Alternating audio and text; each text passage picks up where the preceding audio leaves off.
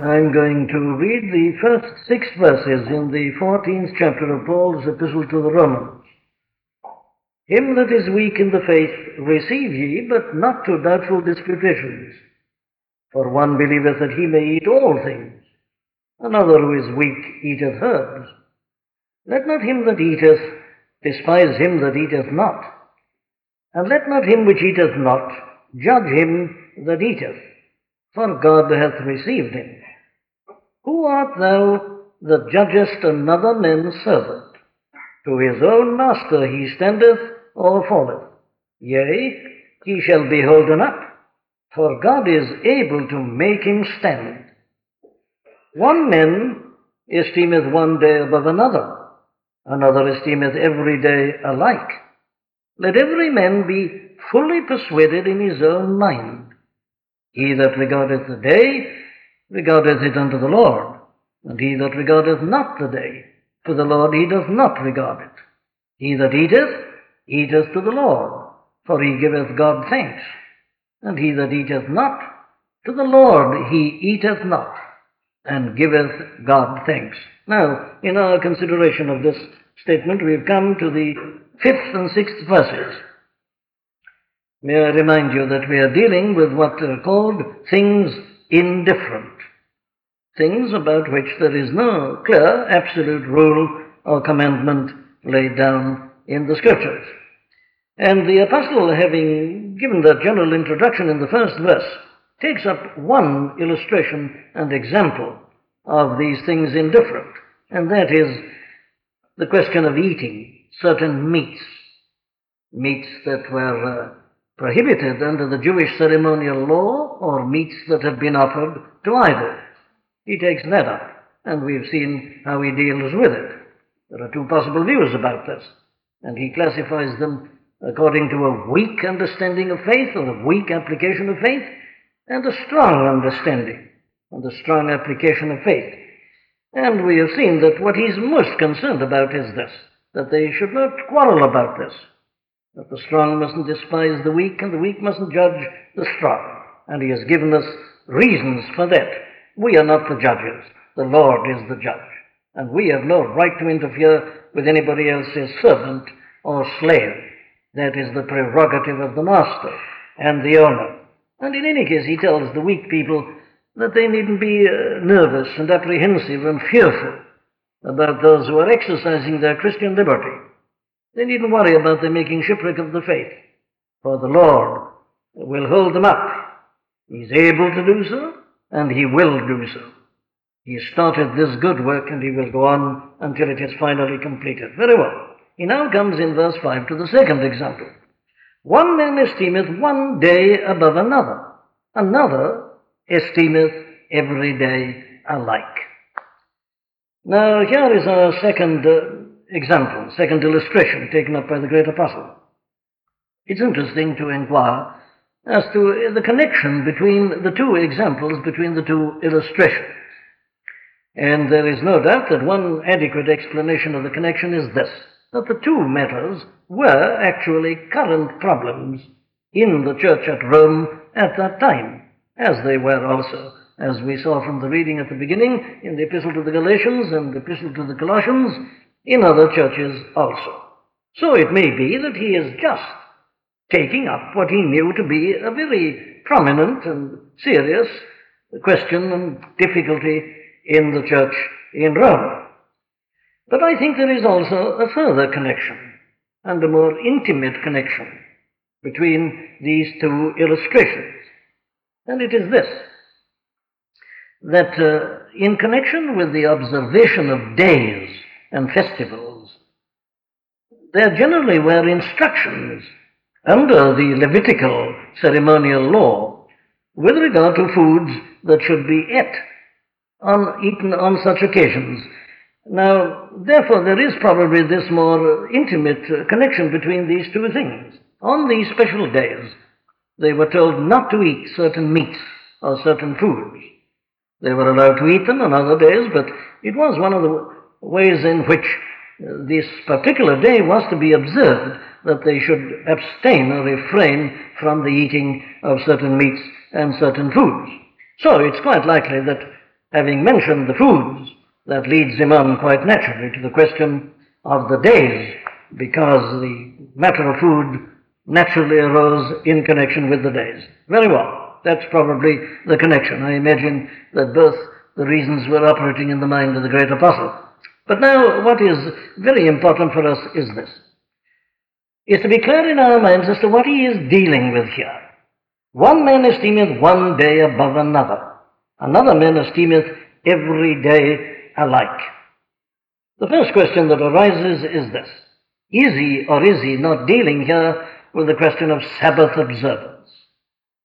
Now, we've got to be clear about this. Many have assumed and take it for granted that that is what he is dealing with here. Sabbath observance.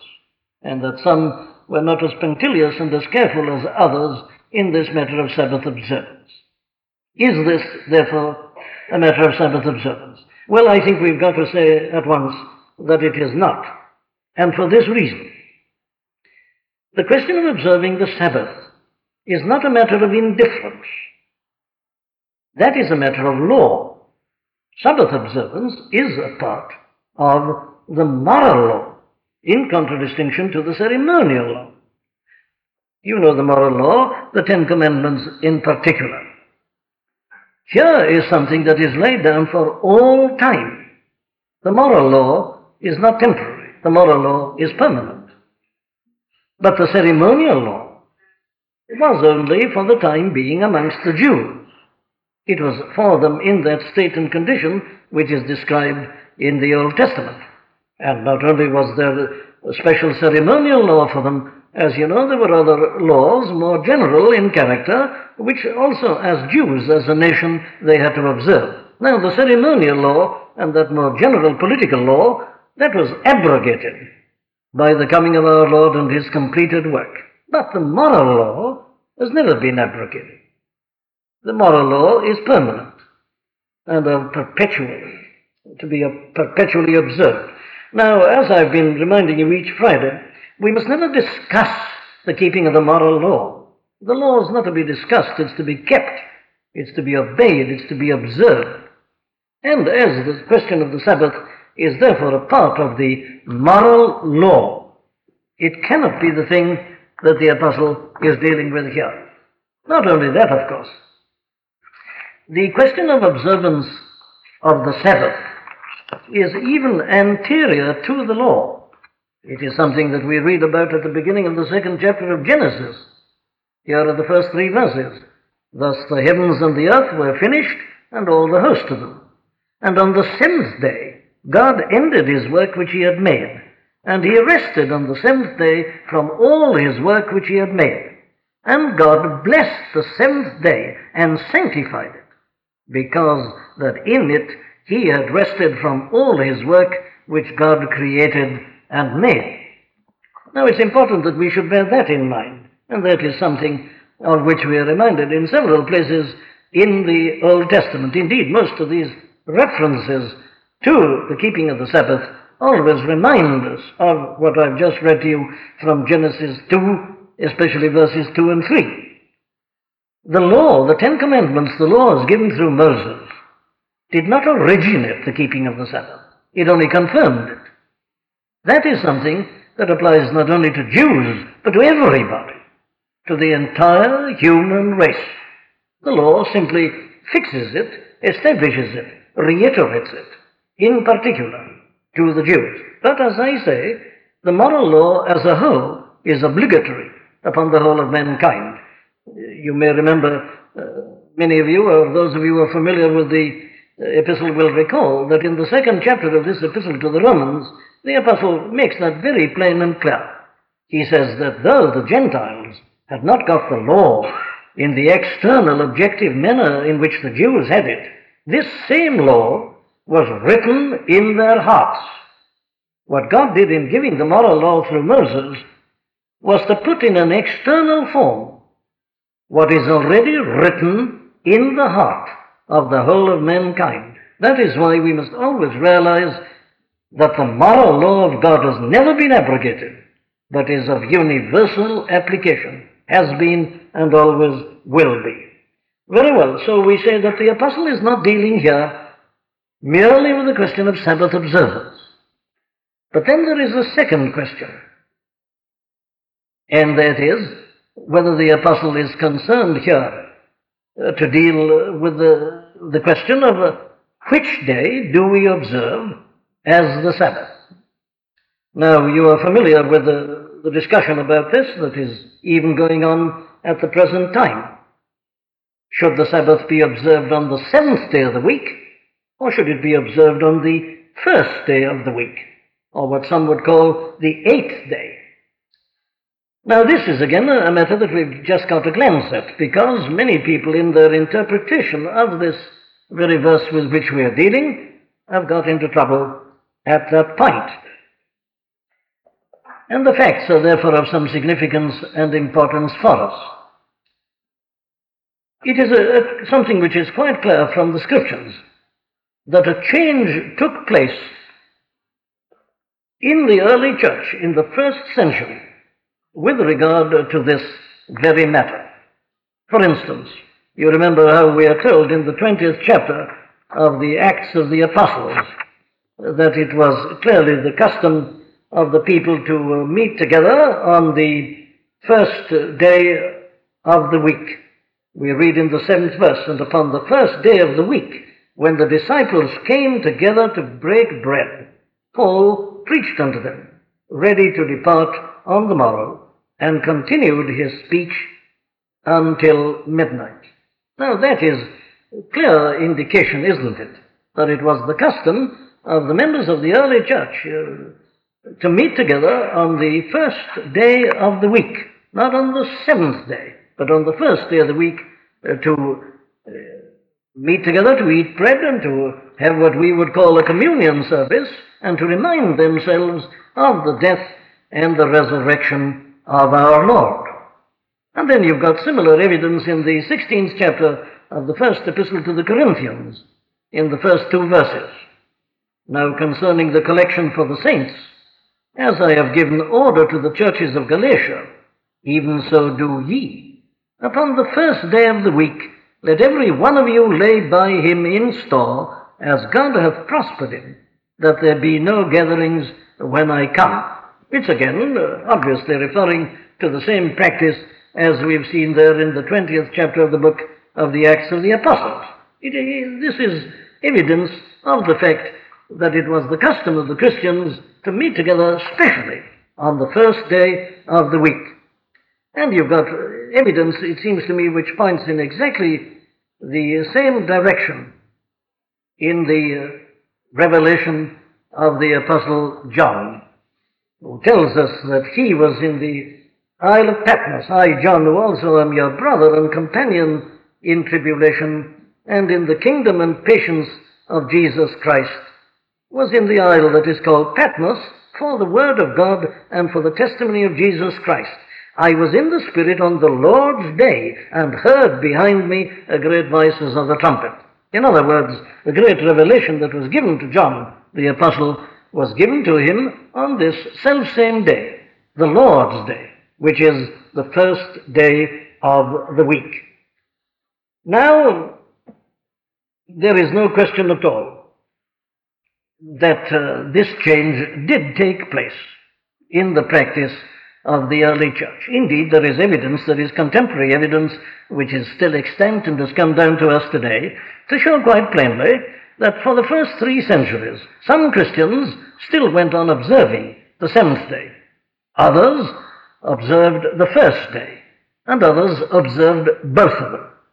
You will find that the Seventh-day Adventists, for instance, are very fond of saying that this change was made in the 4th century by a pope. That, of course, is not true historically.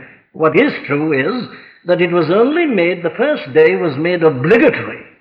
It was made something by law, by a pope in the 4th century, by an emperor. But that isn't when it began. That was only the regularizing of the thing. For the first 3 centuries, there was liberty concerning this. And as I say, some did one thing and some did the other. But it was made law in the 4th century. Now, how do we come to a decision about this? Well, it seems to me that this is the only way in which one can argue. Why did the early Christians meet together on the first day of the week? Surely this is something that no godly Christian people, and especially those who had been Jews and had been brought up in the tradition of the Jews, as we've seen, surely this is something that they would never have done in an arbitrary manner. They would never have taken it upon themselves to make this change. They wouldn't dare do so. Their Lord himself had taught them that he had not come to destroy the law nor the prophets, and that one jot and one tittle should not be lost from the law until all should be fulfilled. They are the last people in the world to decide upon making a change and to do so of their own volition. In other words, it seems perfectly clear that they only did this because they must have received some supernatural illumination, some guidance. Whether our Lord himself instructed them to do this or not, we don't know. But the thing is perfectly natural. What is more natural than that they should decide that the great day for them to celebrate was the Lord's Day, the first day of the week, the day when our Lord had risen from the dead? There was an obvious parallel. In the first creation, when God had completed it, he rested on the seventh day. And our Lord, in exactly the same way, he has completed the work, as it were, of the new creation. He's introduced a new start, this new creation. And his resurrection is the sign of his completion of that work. So, the first day of the week, the day that our Lord rose from the dead, the Lord's Day, is the day that corresponds to the seventh and to the first creation. And this seems to me to be more than sufficient and abundant reason for saying that the day for Christians to observe is the first day of the week, the Lord's Day. And I have no doubt whatsoever that that was the reason why this change was made already and immediately in the life of the early church. So that what the apostle is dealing with here is not that. The only conceivable way in which that can come in is just this: that there were people in the church at Rome who were quarreling over this matter and insisting that it must be the seventh day, or that it must be the first day. As I say, the practice of the church was to allow both, and that is certainly what the apostle is teaching at this point. So that all we can be absolutely certain of is this: that this is not a matter on which the church should divide. Now, churches have done this. There was a sect, I believe it's still there in the United States of America, known as the Seventh-day Baptists. They were people who broke away from the Baptists. On this one matter, they formed a new denomination, Seventh-day Baptists. It wasn't enough to be Baptists even. You had to be Seventh-day Baptists. You had to observe the seventh day rather than the first day of the week, the Lord's Day. And as we are familiar with the Seventh-day Adventists, whatever view you may take of them, this can certainly be stated.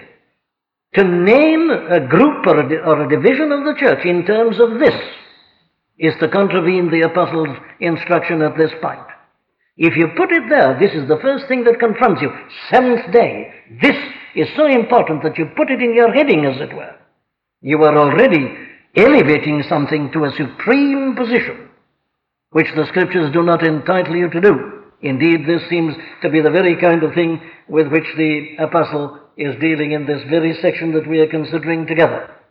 So, while I say that fundamentally the apostle was not dealing with the question of Sabbath observance, or which particular day you observed as the Sabbath, for after all, what the commandment tells us is to observe the Sabbath day. And if we have reasons for thinking that our Lord himself instituted the change from the seventh to the first, the important thing for us is to keep the day. It is not grievous sin to observe the seventh day. It is not grievous sin to observe the first day. What is wrong is to argue that either the one or the other is absolutely essential, and that you're not a true Christian unless you observe the one or the other. Well, we must leave it at that, but it is important. And I think one other principle comes out here which is of some value to us.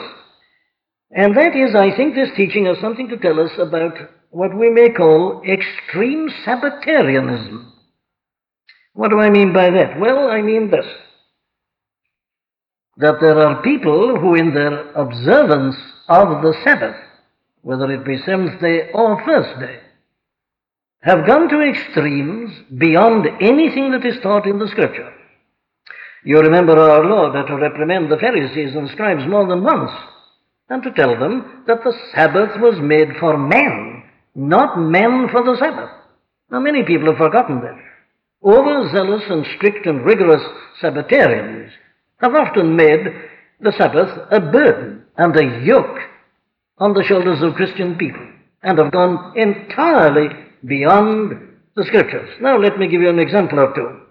I remember hearing very well in my youth of a form of discipline that was exercised in the Presbyterian Church of Wales. If a member of a church walked on the promenade at Aberystwyth on a Sunday, they would be disciplined before the church. They were not allowed to walk on the promenade in the front on a Sunday. And this has often been regarded, of course, as nothing but extreme Puritanism. But I was interested to discover in my reading that there was a 14th century bishop of a place called Avila who thought that it was grievous sin to walk more than a few yards only on a Sunday. So I'm telling you this in order that you may reply to people who just try to dismiss these things as Puritanism. Everything is Puritanism these days, which people don't like. Puritanism is that which is against everything. It's negative, and it's narrow, and it's prohibitive. You've got exactly the same thing in the Middle Ages in the Roman Catholic Church. There was a man who taught regularly that it was sinful to walk more than a few yards on a Sunday. And there have been many other examples of the same thing. Now, the principle is that the Sabbath was made for men, not men for the Sabbath. The Sabbath is a day that we set apart in order that we may give ourselves to the worship of God. I think it's important we should just glance at this in passing. There are errors, it seems to me, on both sides with regard to this matter. There are some who make too much, there are some who make too little. There are some, I say, who make it a real yoke and a real burden, and it becomes a problem. It was never meant to be that. It was meant to be something that helps us. The Sabbath was made for us, to help us, to give us an opportunity of considering the state of our souls and our relationship to God, and to worship Him, and to meet together to worship and praise Him. If that is your great desire in your observance of the Sabbath, you're in the right position. But if it's a matter of law to you, and of legalism, and you're constantly in trouble about it, well then I say it is not in accordance with our Lord's own teaching, nor with the teaching of the Apostle here. And then, of course, there are people, as I say, who go into error on the other side. I am told sometimes that it is the custom in evangelical circles for people to write their family letters always on Sunday afternoon. That is breaking the Sabbath. You can write your letters some other day. You are to give this day. This is the object of the day. But the law of the land recognizes it, and custom recognizes it. You don't have to go to your office or to your shop or to your farm or whatever it may be. This is recognized. Well, in order that you might give yourself, you don't write family letters even. You're taking up time with your own affairs, which you should be giving to the Lord. The Sabbath is designed and meant and to help us to give ourselves to the worship of God and to a knowledge of Him. Life is so full and so busy. People are always complaining of lack of time. Well, now take advantage of the day that God has ordained for you, to give it to Him. Don't spend your time in worrying about details as to whether you should be doing this or that so much. It is your total attitude to it that matters. And we can be wrong, I say, on one extreme or the other. The Sabbath was made for men, and not men for the Sabbath. Well, you may regard all that as somewhat of a digression. But as so many have interpreted these verses in that way, I had to deal with it. And it is a convenient point at which to say these things which are, I trust, of value to all of us. Now then, the apostle, I say here, was not primarily thinking of the Sabbath at all. Well, what was he thinking of? Well, I think those two passages I read to you at the beginning cast considerable light on this whole matter. Galatians 4 and Colossians 2.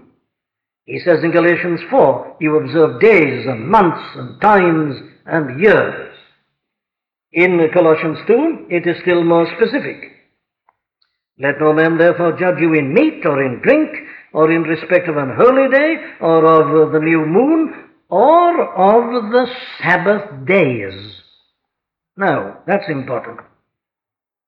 Some people have failed to notice that it's in the plural, that it is Sabbath days. And they have taken that statement there and have said, in Romans 14, Paul was dealing with the question of the Sabbath day. He mentions it again in a similar connection in Colossians 2. But notice, he talks about Sabbath days. What does that mean? Well, there can be no question at all about this. The Jews had made many Sabbaths for themselves, and they had done it in this way. These days and seasons, what are they? Well, they were, of course, primarily Jewish feasts and Jewish festivals. These had been appointed by the ceremonial law. Certain days were to be observed. Go back and read the book of Leviticus and Numbers, and there you'll find it. There were certain special days when they were commanded to keep them as holy days, as feasts, as festivals. This was most certainly a part of the ceremonial law. But then these had been added to during the centuries by the Jews themselves. Let me give you one illustration of this. The prophet Zechariah, in chapter 8 of his prophecy, and in verse 19, takes up this very thing. He's given a message. And the word of the Lord of the hosts came unto me, saying, Thus saith the Lord of hosts, the fast of the 4th month, and the fast of the 5th, and the fast of the 7th, and the fast of the 10th, shall be to the house of Judah joy and gladness and cheerful feasts. Therefore, love the truth and peace. Now, I'll give you some homework. Try and find out, if you can, from the Old Testament, when the fast of the 4th month and the 5th month and the 7th month and the 10th month were introduced. They are not a part of the ceremonial law, but for various things that had happened to them in their history, successes, victories in battle and so on, they themselves had appointed these further days as feast days and others as fast days. And what Zechariah is prophesying there is this: when the great gospel is come, these days when you've been fasting will be turned into days of feasting and of rejoicing. In other words, the very thing that the apostle is saying here, that these have been abrogated, these have been set aside. They were temporary in any case. But now, the Sabbath days came in this way, that the Jewish religious authorities themselves decided that a certain great festival was coming. They decided that it was good to prepare for that. So they appointed a Sabbath, the day before the festival, as a means of preparation. So that quite literally, from their standpoint, they did have Sabbath days. Not only the 7th day of every week. There were these special Sabbath days, holy days, that they themselves had invented and introduced in order that their observance of the fast or the festival might be more effective. Now, that's the sort of thing that the apostle is dealing with here. One man esteemeth one day above another.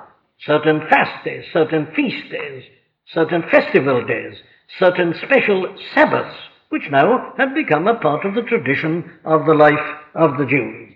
And at the same time, similar things were being done, of course, by those devotees of the pagan mystery religions. So that this is the thing with which the apostle is dealing, not the Sabbath as such, but these special days. Well, I can give you an illustration of what is meant. For this is something that the church knows about even today. There are sections of the church in which they observe saints' days. Take some of the days that we're aware of. All Saints' Days.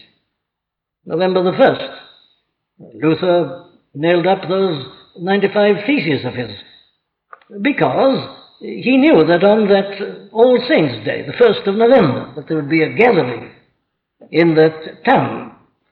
That's just one example. There are many others, and there are people who still observe these saints' days, not only in the Roman Catholic Church, other sections of the Church, the Anglican Church and others.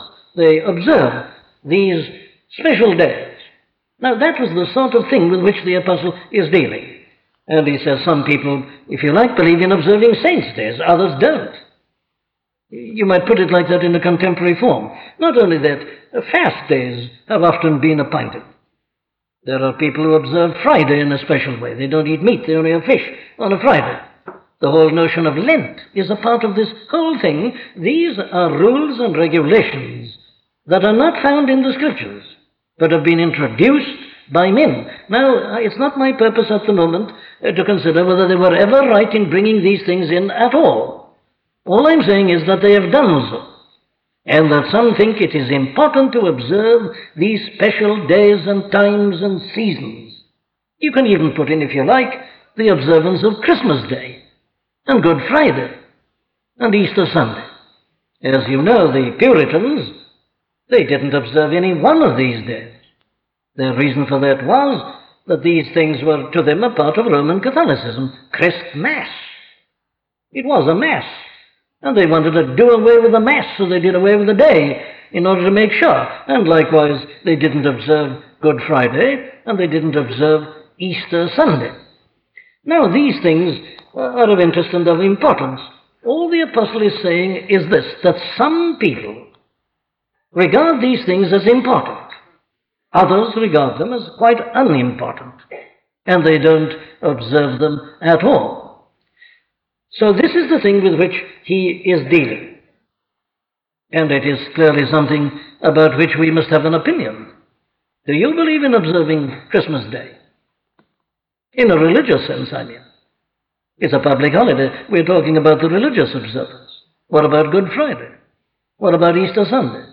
Were the Puritans right? Were they wrong? What should we do about this? Well, I think we shall find that the apostle still goes on dealing with this matter in exactly the same way as he dealt with the question of eating meats or only eating herbs. His ruling, as we shall see, is this, that the danger always is to go to extremes on these matters. Some people feel they're essential, and that if you don't observe these days that you're sinning. Then others go to the other extreme and regard it almost as sinful to observe these days. Let me give you a personal illustration. I have been questioned more than once for having a service on Christmas morning in this church. Likewise, a service on Good Friday morning. The argument being, there's nothing in this, there's nothing special. You can't be even sure of the exact date of the birth of our Lord. But in any case, you shouldn't be observing special days, they say. Either Christmas Day or Good Friday. You shouldn't make anything special of Easter Sunday or of Whit Sunday or any one of these.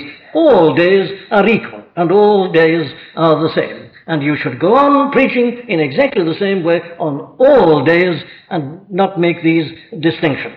Now, I think, again, that is an extreme view in this way.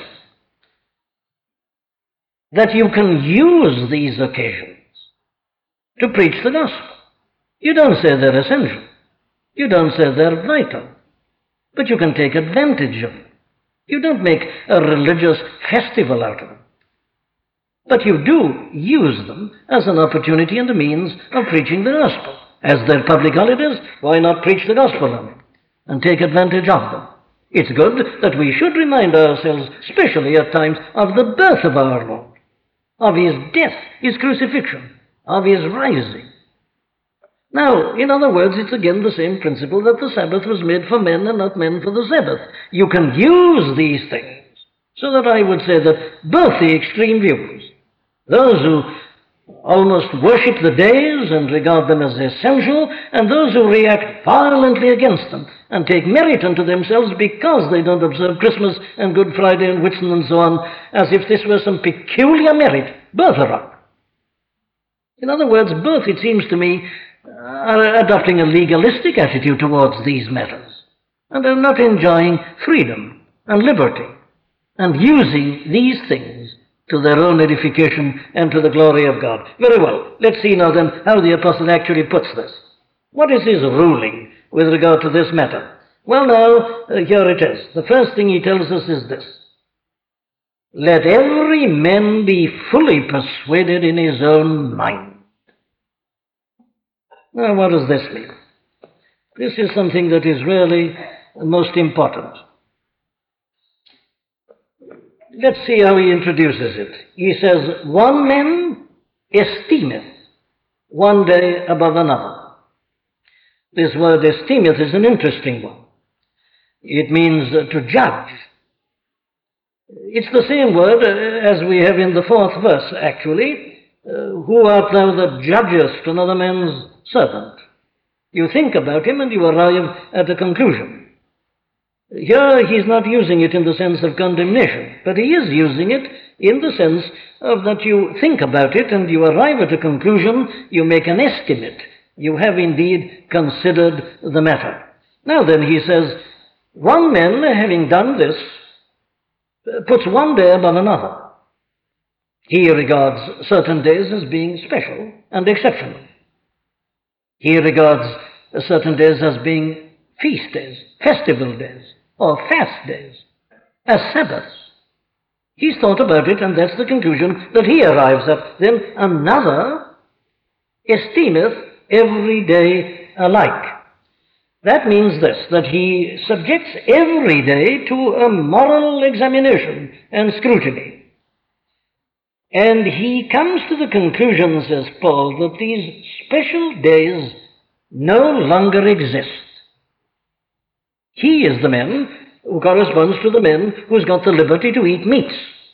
He has seen clearly, he has worked out his faith, he's got such an understanding of the faith that he sees now that these special arrangements were all a part of the ceremonial law that has come to an end, and that there are no such special days any longer, so that he refuses to say that one day is more special than another. Now, exclude the Sabbath. We're thinking about these other types of days. Now then, what's the apostle got to say about this? Well, it's very interesting, isn't it, again to observe that he really doesn't give us his own opinion on one side or the other, except to say this, let every man be fully persuaded in his own mind. This is his ruling up to this point. And we've got to follow him and not try to anticipate him, but give full value to every single statement that he makes. What does he mean by this? Well, he says every man must be fully convinced in his own mind, which means this. We must think these things through carefully and thoroughly. That's obvious. You are to be fully persuaded in your own mind. In other words, you're not to act mechanically in this matter. Neither are you to act ignorantly. I'll go further. You mustn't really act on the verdict of somebody else. You must really determine this for yourself. Now, this is once more this whole business of conforming thoughtlessly to a pattern. This is something that happens so often as people come into the Christian life. It isn't their own fault generally, but they're converted, they become Christians, and a whole pattern is imposed upon them. And they just accept it, and they go on. And perhaps years later they meet somebody who queries it and questions it and asks them, and they can't give a reason, they can't give an explanation. Now that's the thing the apostle tells us we must not do. We must know exactly what we are doing. We must understand what we are doing. We must be able to give a reason for what we are doing, fully persuaded in his own mind. Now the danger is, you see, you have the pattern imposed upon you, and then you stand and you fight for this pattern, and you can't give reasons, you just have to shout. And you can do nothing but shout, and the other man shouts on the other side. And you both shout, and you both lose your tempers, and you've done much more harm than good. That's what happens, isn't it? Now he says it mustn't be like that. You must understand, you must know exactly what you're doing. And you must be able to give your reasons. You don't just say, I don't believe in this, or I do believe in doing this. That's of no value at all. Fully persuaded in his own mind. In other words, you must study the Scriptures. You must say, no, it isn't a question of what I think or what people have told me I've got to do. I'm not a slave. I'm not in a legal position any longer. I've been given an understanding. The Holy Spirit is here and I've got the Scriptures. So you take this problem and you work it out in terms of the Scriptures. And then you understand what your position is. You can discuss it with others. You can produce and deduce your reasons. Fully persuaded in his own mind. If you like, we can put it like this. In all these matters, we must always act according to our consciences. That's just another way of saying this. Let every man act according to his conscience in these matters. Now, that leads me to say this. This is most important. We must always obey our conscience. Always. That is clear teaching of the Scripture. A man must never go against his conscience. At the end of this chapter, the apostle takes that up and makes it abundantly plain and clear. It's here already implicit. Being fully persuaded in your own mind means that you always act according to your conscience and never against it. Now, it doesn't matter how plausible another person may be, and however great the appeal may be to you. If you don't understand that point of view and you can't conscientiously do it, don't do it. Don't be persuaded in that wrong way. Be fully persuaded in your own mind. Don't be dragooned. Don't be forced. Understand what you're doing and never act against your conscience. Now, I've got to add to that. We must always realize that the conscience needs to be educated. The conscience needs to be enlightened. The conscience can actually be wrong. But still, I say, you must never disobey your conscience. The Apostle Paul tells us that before his conversion, he lived in all good conscience. He thought he was pleasing God by persecuting Christians. At the moment, he was right. He was acting according to his conscience. He was wrong. His conscience was wrong. The conscience needs to be enlightened. The conscience is not infallible. And that is why this fully persuaded is so important. You don't remain perpetually of necessity in the same position. The weaker brother must be open to teaching. He must be open to enlightenment. He must be open to instruction. If he just stands back on his hind legs, as we say, and says, I say this, I'm going to observe these days, say what you like, I believe this is where I stand. Now he is contravening the apostle's teaching. He must be open to instruction. He mustn't act until he's fully persuaded. But he must be open to persuasion. He must be ready to listen. Now, bigotry is always bad. Bigotry generally is a spirit of fear. We must never be bigots. We must never be guilty of the spirit of bigotry. That is unreasoning. I stand because I've always stood, or my people have always stood before me, and I'm not prepared to listen. Now, that's the thing the apostle is condemning. That is where division and trouble and quarreling come in. We must be fully persuaded in our own minds. Act on your conscience until it is demonstrated to you clearly from the Scriptures that you've been wrong. Then you equally conscientiously act in the other way. But you're fully persuaded in your own mind in the two positions. The man who observes these special days still, as long as he's doing it out of a good conscience, is all right. He should continue to do so. Don't condemn him. Again, bear with him as you do with the man who only eats herbs. And the same is true of the other men. So the first ruling of the apostle I can put in that way. Be fully persuaded in your own mind. Know exactly why you're doing what you're doing. Have your reasons. Be able to show it from the Scriptures. And it is your business to do this. You mustn't be a lazy Christian. You mustn't take it all ready-made. You mustn't be a sort of automaton, like an engine put on the rails and it can go no other way. No. You're a man. You're born again. You're given an understanding. You've got the Spirit. Very well. Be fully persuaded.